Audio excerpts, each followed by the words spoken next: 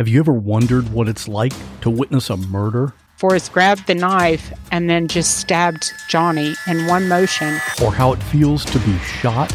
I was immediately hit by a barrage of bullets. Or how you would react if your spouse hired someone to kill you? And he was to put me in a grave with a bullet wound on my head. These are the stories you'll hear on the podcast called What Was That Like? True stories told by the actual person who went through it. You'll hear from a stalking victim. Came back upstairs, and when I came back and turned the corner into my room, I saw him standing there. You'll hear from a man who was kidnapped and tortured. I would do anything, say anything, to simply get away. And you'll hear actual 911 calls. Take a deep breath. Oh my God! Take a deep breath. Oh my God! Take a deep Oh my God! Real people in unreal situations. Search for What Was That Like on any podcast app or at whatwasthatlike.com.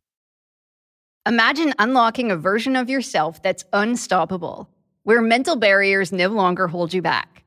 Listen to Mentally Stronger with me, Amy Morin, therapist and international best-selling author, here to guide you on a journey to reaching your greatest potential.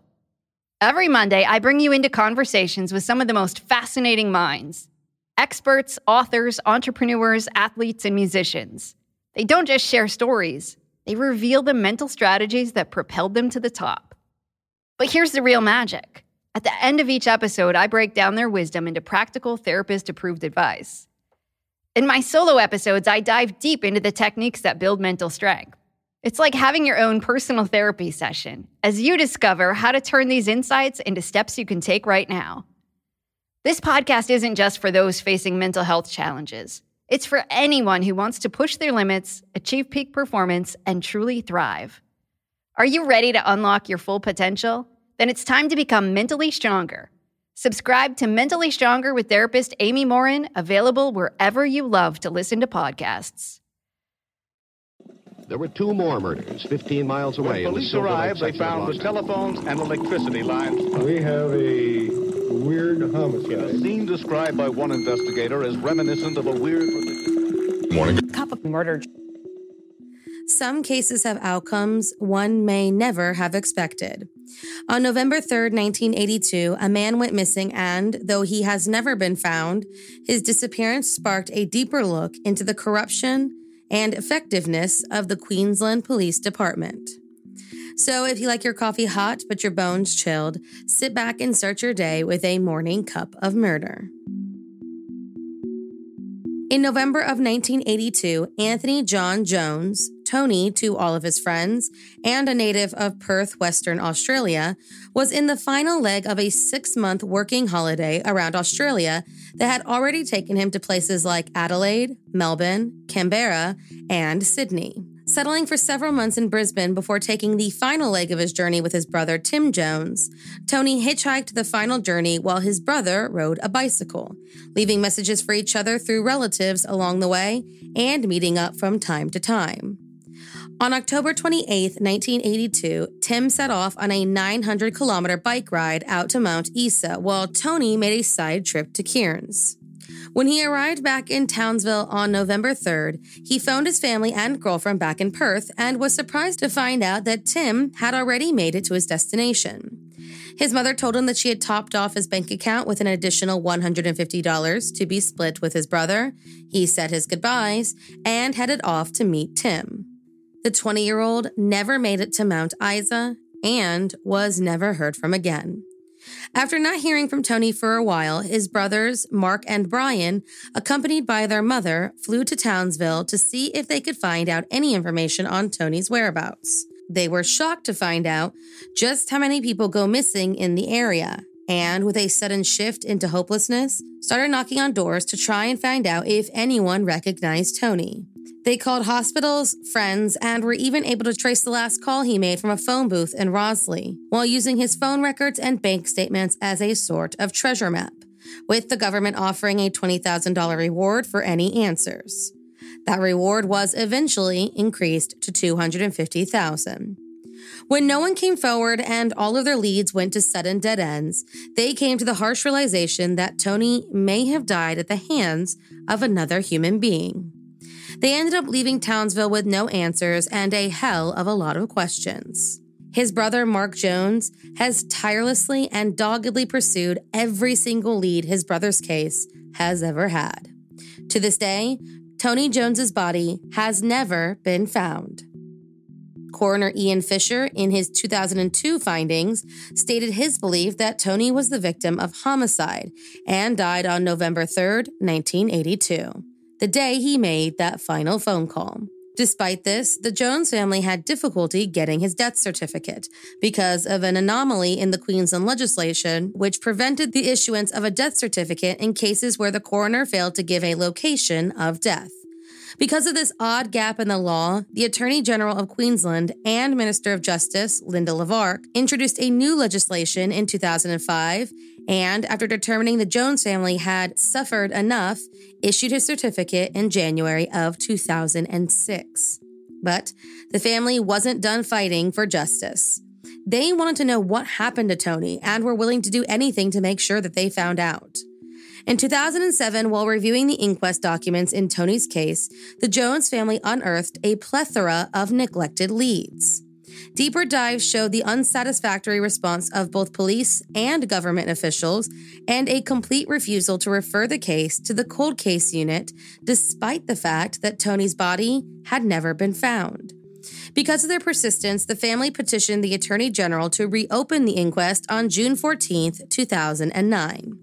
It was ignored for 15 months. In September of 2010, the Queensland government launched a campaign called Walk a Day in My Shoes, in a bid to gain favor with its citizens and correct the plummeting opinion polls. Brian Jones, one of Tony's brothers, sent the Attorney General ignoring their petition, Cameron Dick, a pair of his brother's shoes, daring him to walk in the shoes of a victim they seemed keen to brush under the rug. On September 18, 2010, the day after the shoes arrived, Cameron Dick announced that he was reopening the inquest. As the inquest started up and delays started to pop up here and there, the Jones family received some news in 2011 from a retired grazier from Cloncurry who claimed that there was old evidence in Tony's case that had either been lost or forgotten for the last few decades. According to this man, he'd given officials some physical evidence which he and an old friend, a retired police officer, had found on the edge of the township about 29 years ago. What he handed over was the remnants of some camping gear and a letter addressed to Tony Jones from his mother. The family was shocked, and the witness said that their lack of response had always frustrated him. When the family relayed this story to the coroner in the new inquest, they instructed the police to conduct a thorough search of the campsite. They did so on October 11, 2011, and after 6 hours of searching, the 8-person team claimed they found no sign of Tony's body or any of his belongings. They then told the media, who by now had turned on the local police, that they were going to look into the incident with the Cloncurry Department. 2 days later, a former prisoner came forward claiming that, while incarcerated at the Townsville Correction Center in January of 2000, his cellmate confessed they, quote, did a bloke near Mount Isa. Looking through the prison records, investigators named Michael James Londes as the loose-lipped criminal. And while more information was expected to come to light at the inquest, delays resulted in a major missed opportunity when Michael died in Perth on October 17th, 2015 at the age of 53. He was never really questioned about the case or asked where Tony's body may be, as the inquest was on hold at the time. A new lead came in February 2014 when Tony was linked to a country town in northwest Queensland, and a team of detectives were dispatched to look into the new and promising lead. On February 12th, the Townsville Detective Acting Superintendent said that the information garnered from their search indicated that Tony may have been murdered in the town of Hughenden, a place that, back in December of 1982, had been a place of interest when at least 5 citizens came forward saying that, on the weekend of November 12th through the 14th, they had spoken to a young hitchhiker who looked a lot like Tony Jones. Police at the time collected their statements and made some inquiries around the town, and after ruling out some of these sightings, one witness remained certain that she saw Tony Jones at the Grand Hotel on November 12th. But she claimed he had a Abraham Lincoln-style beard. Realizing that he had shaved just a few days before his disappearance, and with no charges being made to his bank account on those days, the Hughenden lead was shot down and dismissed completely by both the lead investigator and the 2002 inquest. Finally, after delay upon delay, just over 6 years after filing their initial request, on April 14, 2016, State Coroner Terry Ryan held a pre-inquest hearing and scheduled a start date of August 29th until September 9th of 2016. During these inquests, a number of things came to light. First was the fact that, despite the Jones' first call to report Tony missing coming in on November 11th, 1982, the actual search didn't begin until the family arrived in Queensland 3 days later to report him missing in person. The police then failed to perform even the most basic inquiries into the case and let the family perform their own door-to-door search without any police assistance. Not to mention the fact that a witness came forward just after the disappearance with a potential suspect, but for some reason, they refused to release the composite sketch of a suspect created from the identikit until 10 years after they received their information. Investigators were described as uncooperative with any and all inquiries and didn't even take seriously several witness reports obtained in 1982 until 2001. In fact, there were so many issues with the department that a separate inquiry was held and, at the end, determined that the Queensland police culture in the 80s was, quote, debilitated by misconduct, inefficiency, incompetence, and deficient leadership. So much so that the police commissioner at the time was jailed for corruption. However, it was argued that, at the time, little to no resources were designated for missing adults, meaning Tony's case was brushed under the rug simply because he was over the age of 16. This, though, does not excuse the fact that a number of leads were completely ignored by the local police. According to the inquest, police received a tip in January of 1983 involving the whereabouts of Tony's body. A letter was sent to the station postmarked from Cairns, where Tony had visited just days before, and said the following: I believe body of A.J. Jones buried in or near Fullerton Riverbed within 100 yards west-south side Flinders Highway, Loch Shiel. They conducted a fruitless 2-day search and concluded that the letter was simply a hoax. According to the inquest, weeks before the search, the dry riverbed was flowing with about 20 feet of water, which offered little hope in finding any trace of Tony Jones. But despite being asked by the family, the police refused to try and extract the DNA from the letter and find out who the author was.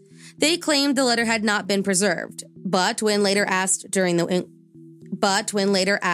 inquest, they admitted that the letter was lost. And as for that suspect sketch that wasn't released until 1992, according to some of the first few tip-offs, the sketch had a likeliness to the former police superintendent, Mervyn Henry Stevenson, a former stock squad officer who retired about a year before Tony Jones went missing. A retirement tainted with the accusations of corruption. According to the documents, Mervyn's name first came to light at the 2001 inquest, but it wasn't discovered until the newest inquest that, for one reason or another, police never investigated his involvement in the disappearance. A second sketch was later produced by the Townsville Bulletin and yielded several more leads that had not been investigated by the time of the newest inquest in 2002.